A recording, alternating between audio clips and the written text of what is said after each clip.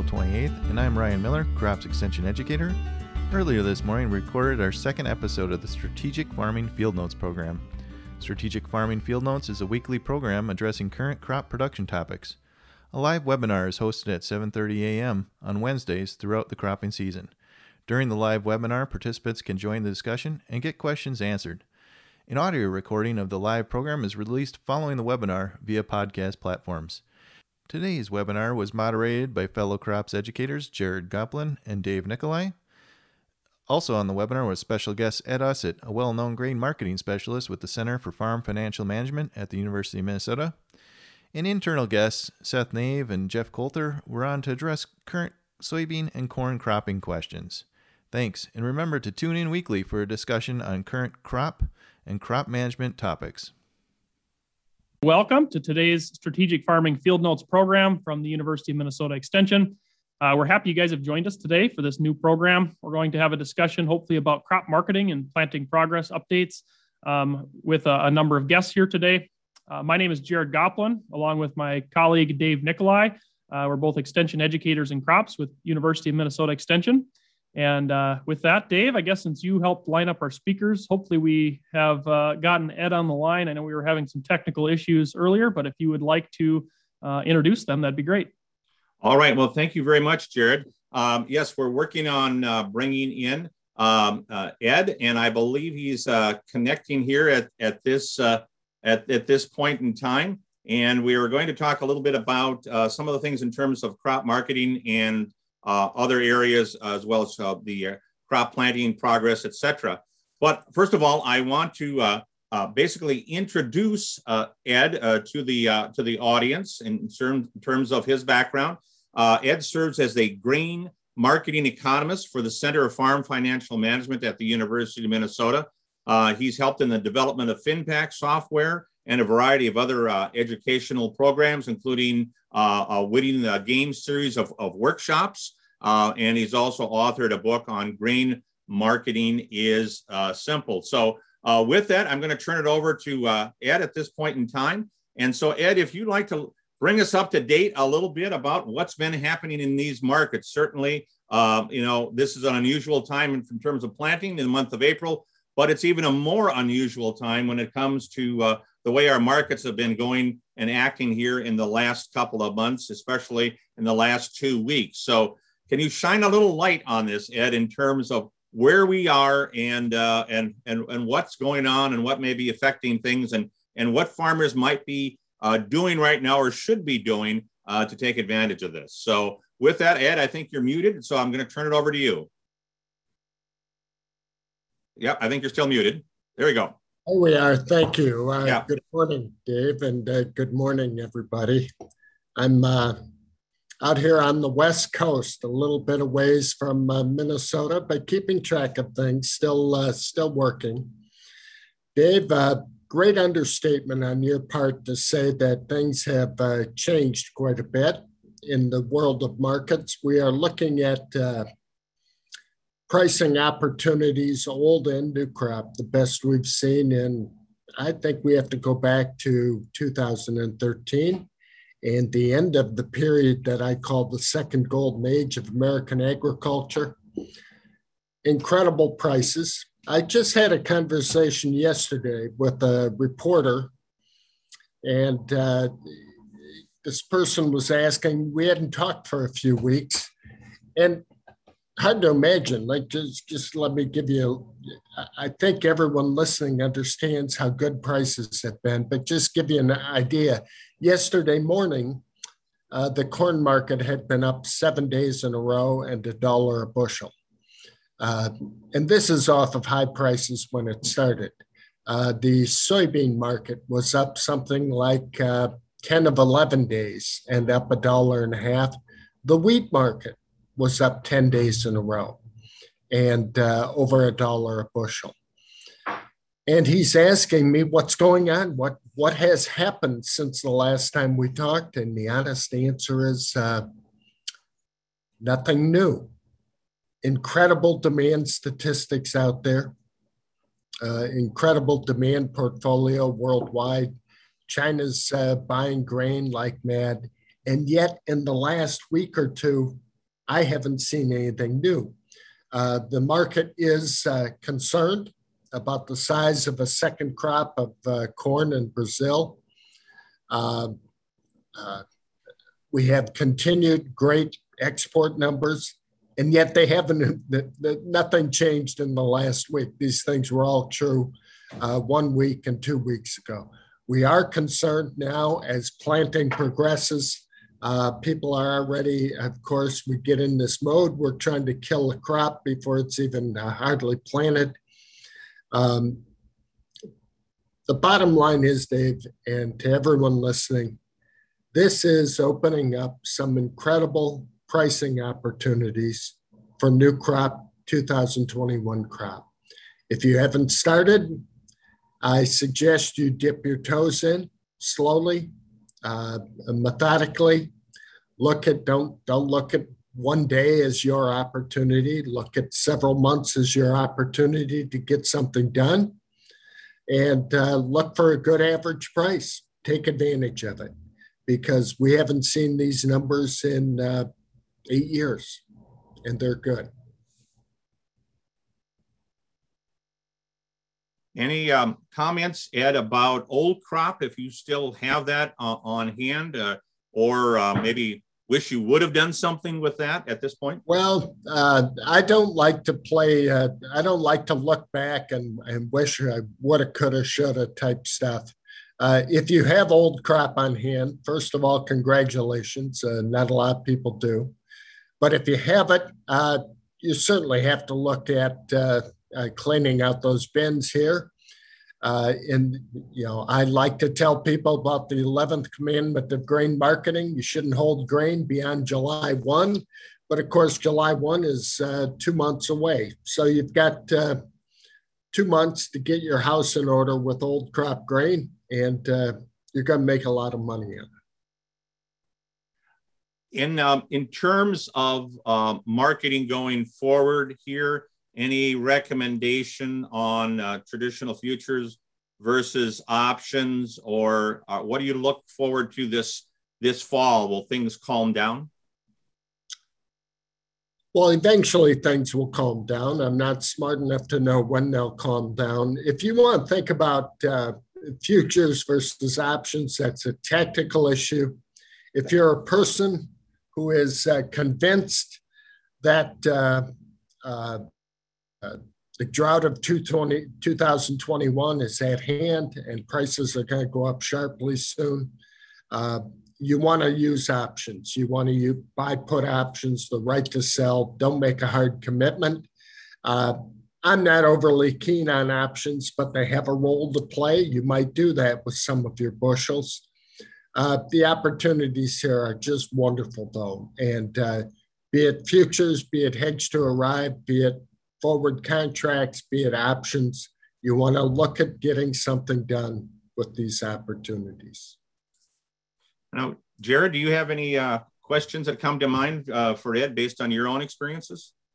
Well, yeah, I guess my thought, Ed, you just mentioned the drought, our drought conditions, especially in North Dakota. And are there other weather events similar to that we should maybe be keeping an eye on that are going to be obvious drivers here going forward? Especially, I think about the spring wheat market, especially if we talk about North Dakota. You want to make any comments on things to watch with, basically the small grain market as well as corn and soybean? Well, weather events, I did mention that there is concern about the second crop of corn, the safrinha crop in Brazil. That's a weather event in and of itself. I know that the La Nina that had been dominating for some time had gone away here a month or two ago, and La Nina would be lightly tied to dry weather and crop problems in the U.S. Not a direct correlation, but there's something there. I know that North Dakota has been dry, and it's a concern. I know that people look at drought in the southwestern quadrant of the U.S. and we're worried about that. And yet, oddly enough, the last big droughts we've had, I listened to a guy, Elwyn Taylor, Dr. Elwyn Taylor out of Iowa State University. He said this years ago that droughts in the Corn Belt start in the southeast, move back to the center of the country. Now that sort of fights, it's contrary to our sense of weather coming from the west. And yet he showed it with pretty maps of 1988 and 2012. Here we are with a severe drought in the southwest, where we often have, too often have drought in the southwest. That doesn't necessarily mean we'll be dry in the Corn Belt. Certainly, if our participants and listeners this morning have opportunity for questions, we have a box on our screen and webinar, and we'll talk more about this on how this works with the podcast. But if you have questions, let us know in the Q&A box, I guess, Jared. That would be good as well in terms of that. Dave, yeah, Seth Nave here. So to round this out, I mean, we're talking about supply side. How about demand side? What's going on? Where are all these corn and beans going? What's the pull here? Where and is there any end in sight? The poll is number 1, 2, and 3, China. China, for a couple of years, all we could talk until, I want to say until last summer, not that long ago, all we talked about in China was ASF. African swine fever was decimating their hog numbers. And of course, the reason China buys soybeans is to feed their hogs. In China, you've got a growing middle class, a growing demand, and as people get wealthier, their diets change, and they eat more meat, and the meat of choice in China is pork. So hogs are very important to them, but you get mixed signals out of China, but they built their herd quite a bit. They're feeding hogs again, gangbusters. And also on top of that, they're now buying corn. The idea of them buying corn somewhere in the 25 million metric tons this year, another 15 million metric tons next year, are the projections being thrown around. This is China again, feeding hogs, feeding their people. And this was unexpected. I mean, China, before this year, and 25 million metric tons. I apologize, I don't have the numbers off the top of my head, but I don't think they bought more than a couple million metric tons before this year. So this came out of, I must say, it caught the market by surprise. And we slowly came to realize this somewhere late last fall, early. And now here it is. And that demand it's been there. There's a tremendous amount of corn and soybeans going over to China. Unexpected amounts just a year ago. And that demand continues. We have got one question in the question box here this morning, Ed, for you. This is from Adam, is how do you gauge what kind of impact a couple of inches of rain in South America in the next week or two would have on prices? So we're kind of looking ahead here. If we get a couple inches of rain in South America in the next week or two, what impact might that have on prices? Big. I don't mean to be a smart ass here, and I shouldn't use words like that on a podcast, but it'd have a big impact. We are driven right now, these markets are driven by strong demand and fear on the supply side. And rain is going to ease that fear. So this second crop in Brazil needs rain. It's been suffering from drought, and a couple of inches of rain would be a big thing. It's not something the market would brush off. It would cause a reaction. Okay, we have assembled a panel of specialists back here in Minnesota, Ed, for you. Seth Nave and also Jeff Coulter in our corn area, and Joachim Wurzmer in small grain. So they may have a comment or two or here. Maybe they want to put you on the spot. I'm not sure, but we're certainly going to let them chime in here a little bit about how these prices might impact management going forward and even, future crop rotations. So any of you folks back here in Minnesota have any comments or questions with Ed or anything that we've talked about so far? I've got another question, Dave. So, from a pure management standpoint, the question that always comes up this time of year is the market looking for beans or corn or wheat? So what do you see in these price ratios? Sounds like everything's going up. What are the relative numbers look like? Is there any interest in trying to fill out a corn crop over the soybeans or anything like that? Where do you think? And then there's, that has management implications for us and some of these, if we get pushed a little bit later, are we going to push some more soybeans and how's that going to affect the market? Well, Seth, it's a good question, very good question, because these rapid changes we've had in prices, I mentioned 9 days up in the corn market, 10 days up in the wheat market. I think I said 10 in the soybeans. I exaggerated. I believe that was more like 7. But big prices. Had you asked me this just 2 weeks ago, Seth, the wheat price was $1 lower. And I would be talking to you about people making the shift from wheat to corn and soybeans. And in fact, some of you may have seen this, the chief executive officer at ADM just yesterday put out a statement or was maybe making a talk in front of analysts or something, saying that ADM expects that there will be 5 million more corn and soybean acres. You didn't mention wheat, corn and soybean acres this year than the most recent USDA planting intentions report suggested. So he's thinking, and I guess I'm thinking this too, that corn and soybeans will benefit at the expense of wheat.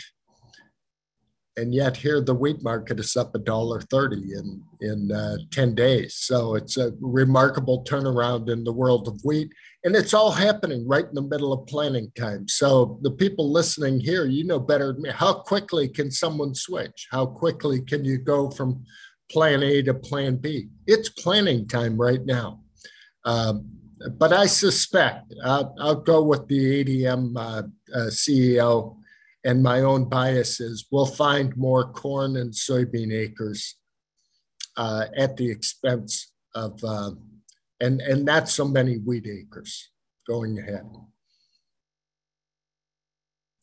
Thank you. And I think we were a little short on corn and soybean acres anyway in that initial report, according to a lot of folks. And so I think we're probably just going to build into a little bit of that. And I agree with you. There's not a lot farmers can do, but there are a few farmers that have a few, fields around the edges and things like that. And that's where this market goes, is the market's looking for a few more acres, and it's going to catch some people that maybe didn't get their wheat in on time and maybe can move into corn. And, but, from a practical, as you mentioned, from a practical side, there's a lot of issues with this, is that farmers can't just switch immediately. And then we've got a lot of downstream questions about seed supply and fertilizers and things like that really complicate things. So it's hard to imagine there'll be a big shift, but I'm just wondering if there's giving you any indication that the market's looking for one direction or another. But it sounds like it's basically corrected itself for the most part, and the market feels pretty good about it.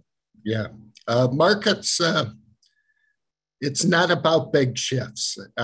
Markets are made at the margin. And if 5% of the people make a move from wheat to soybeans or something like that, my mind is even thinking about parts of the Eastern Corn Belt, Southeastern Corn Belt, where people have the possibility of double cropping, putting a soybean crop in where a winter wheat crop was.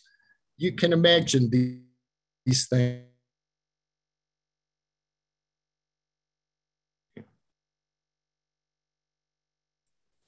Hey, Dave, while Ed's hung up a little bit, maybe you want to can talk about this next question regarding effect on the livestock sector. See if we can get Ed back on. Okay. Well, Ed, I think you're froze up right now. If you maybe want to turn your video off, if that maybe help, I don't know, on your bandwidth a little bit. Am I frozen? No, you're fine. You're fine. Okay. You're fine in there in terms of that. But I did have there was a a quick question here that came in from Alan, and is, can you comment on the effect of these grain prices through the beef, dairy, hog, and poultry sectors? Okay, so that's the additional question. With that, you froze up just a little. Maybe turn off your video for just a little bit, and then maybe answer that question if you can. Okay. I am just yesterday, I was looking at cattle prices and hog prices and was a little bit surprised. I'm sorry I haven't looked at dairy in the last 2 weeks, so I'm afraid to comment. Things have changed a lot in 2 weeks.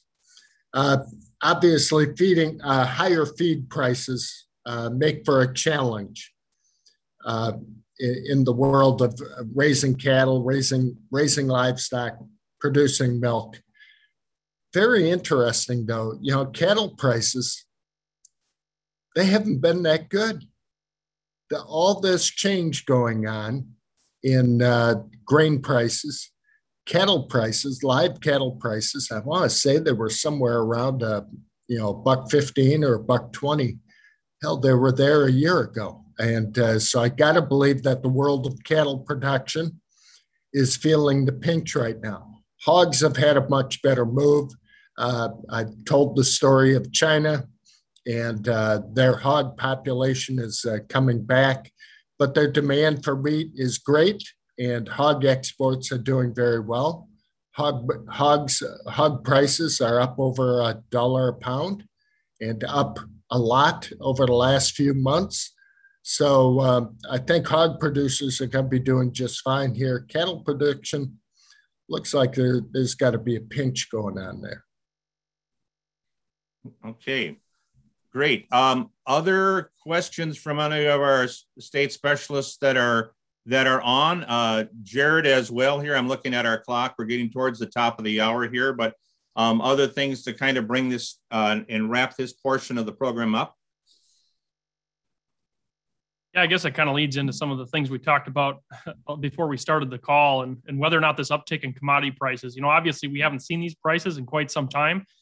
So it really gets people thinking about ways to maybe bump their yields up a little bit, maybe gives them that thought or that opportunity to, spend a little bit more money on inputs.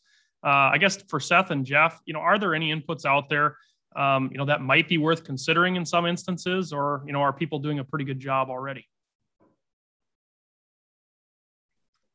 So in other words, is there a way that we should be reacting on the agronomic side to try to bump yields, or, planting early, waiting? Any comments on that?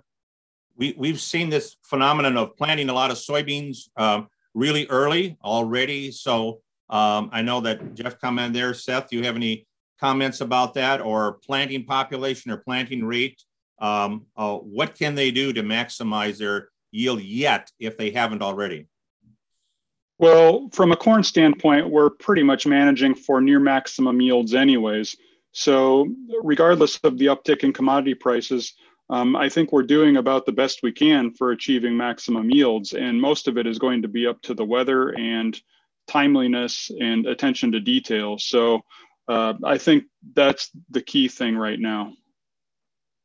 Yeah, Jeff's absolutely right. And I think maybe to put a finer point on it, I think perception and reality are two different things here. We have farmers that really have this idea that they're really thin on their inputs, and they're really being tight on inputs, conserving dollars, and they think that they maybe could just put a little more N on, or hit another pesticide on their crop and get some more yield. But really, the economics have been driven by yield from the beginning on this thing, and so we're not, even though we're pushing the price up, yield still pays that drives the economics on our management side of this thing. So there really, as Jeff mentioned, there isn't a lot that farmers can do. But I really appreciate Jeff's last point, is that maybe this is the year to just pay more attention to that crop. And I think that's an easy thing for farmers to do. From a psychological standpoint, you've got more money out there, pay more attention, do more scouting. Maybe you can be just a little bit more on top of some of these applications for soybean aphid or something like that in a year like this than you would otherwise. But otherwise, I think we're just kind of touching this thing around the edges. Yeah, and we'll be talking more about this in the future, but Jared, you and I were talking earlier about weed control and being timely with pre-emergent herbicides. And certainly, although we may not be increasing, but what are some things that we can do to preserve the yield that we already have out there? Right. And I guess my thought goes to what we've experienced in previous years. Much of Minnesota has been dealing with excess moisture in the spring planting season, for the past 3, 4, or 5 years in some areas. So just seeing some of the best planting conditions that we have in quite some time, in terms of maximizing yield, that's, the best way we can start is really taking advantage of those optimal conditions. So that's where kind of my mind goes is, we're really setting ourselves up here right now for success. But then also just taking advantage, we are in a dry spring. That's kind of, one of the concerns, especially when we talk about pre-emerge herbicides and getting those things activated. Being a little bit more on the timely side, getting those down, make sure we get those down before we have any rainfall. So really watching that forecast, because when commodity prices go up, certainly, protecting that yield with our inputs and pest management strategies will be a little bit more important, a little bit more dollars associated with those. So I guess it's just kind of, take advantage of the weather that we've been given so far and make sure we get those products down. Ed, not to put you on the spot, but, this winter, you were on a lot of webinars. We talked briefly about a marketing plan, and you had various characters about people that would sell off the combine only versus in the spring and the summer. Well, going into this, in how much should I put it, 60 seconds or less, what kind of percentage emphasis would you put on this, on forwarded marketing with, okay, I think I'll hold back and see where things are in the fall? Are you optimistic? Are you still really recommending that people split that, in terms of their marketing plan for the balance of this year? Well, I think first of all, I want to make sure that people should have crop insurance, and that's what covers you against drought. And drought can happen. They have happened. They will happen again. But of course, the Corn Belt is what it is because it tends to produce a good crop. In terms of marketing, right now, this is what I call the 2-2 season. It's too hot, it's cold, it's too wet, it's too dry, we're too early, we're too late. The market gets uptight about the crop coming ahead. We've got a nice spring rally going. This is not an uncommon event. This is an uncommon magnitude, but it's not an uncommon event to have a rally in the spring. Look to get something done. Upwards of, I would be looking to get half my crop priced between now and the middle of June. And don't look to do it on one great day. Don't wait for a little birdie. It's not going to flutter down, land on your shoulder, and whisper in your ear, "Today's the day." It doesn't work that way. You're going to look for average price, get it done over a period of time, and then hope for the best. I guess the funny thing about pricing grain is when you're pricing early, you got to hope that your early prices are your worst prices, because then you'll do even better. Ed, I'm afraid you might have your work cut out for you in the next few years trying to undo all the regrets people have with the current market situation, similar to what happened back in the 2012 and 13, I'm afraid. We do have Susan did raise her hand here. So if Susan, if you'd like to unmute yourself and ask a question, I have allowed you to do so. Hopefully it wasn't an accident, but if you'd like to ask your question, feel free to unmute yourself and do so. And while we wait for that, I don't know, Dave or Seth, any other comments as we kind of start to near the end of the program here today? I guess not at this point in time. We have a number of other people on the call as well, but otherwise than that, any other questions that Seth you have at this point in time? I'd just like to encourage. I'd like to encourage anybody else to ask questions. I mean, I think there's a lot of good questions out there, and I don't own any corn or soybeans, so I'm not the one to ask questions. Okay. All right. Well, Ed, anything? Sometimes people price even into 2022 and so forth on this. Should you be taking advantage of even next year if you can at this point? Dave, just yesterday, I get this question a lot. How far should you reach out? And you see a low bulge, and I up until I took a peek, and up until I took a peek at the markets yesterday, and we've had this huge run up in the last week and a half. I would have said, forget, don't worry about that right now. 2022 is worth a look, and I think what I would tell people is if let go of a few bushels, let go of 5, make it small, 5 or 10%. The benefit of doing that now is I'll have your attention, and you'll be watching that market very closely from now and for another 8 months until that harvest ends. So those opportunities are good out to 2022 today. They were not that great just 10 days ago, but today they have my interest. But don't get carried away. But pay attention. Well, yeah. Jared, I guess we're at the top of the hour here. So do you want to take it from here and bring it home and talk about next week a little bit? Yeah, so I guess we'll start wrapping up the program here for today. We do thank you all for attending. Again, when you log off, fill out that survey. Again, if you can't attend future programs, feel free to tune in the podcast. Just go to your favorite podcasting service called Strategic Farming Field Notes, and it should pop up there. And we will be back again next week with Dave. I think you lined up Bruce Potter. Is that correct? Yes. Bruce Potter, our IPM specialist out of Southwest Minnesota at Lamberton, will be our featured guest, and hopefully along with a couple other independent crop consultants. And we'll have an opportunity to talk about what you should be doing in the field to help preserve that crop for this pricing right now. And in terms of that, so I know that Bruce will bring a number of things to there in terms of black cutworm, soybean gall midge, et cetera. So we'll have other things we can talk about as well. But keep in mind, we planted early. Some of these soils have been cold. So there are some things definitely you need to do to watch and monitor and scout these fields.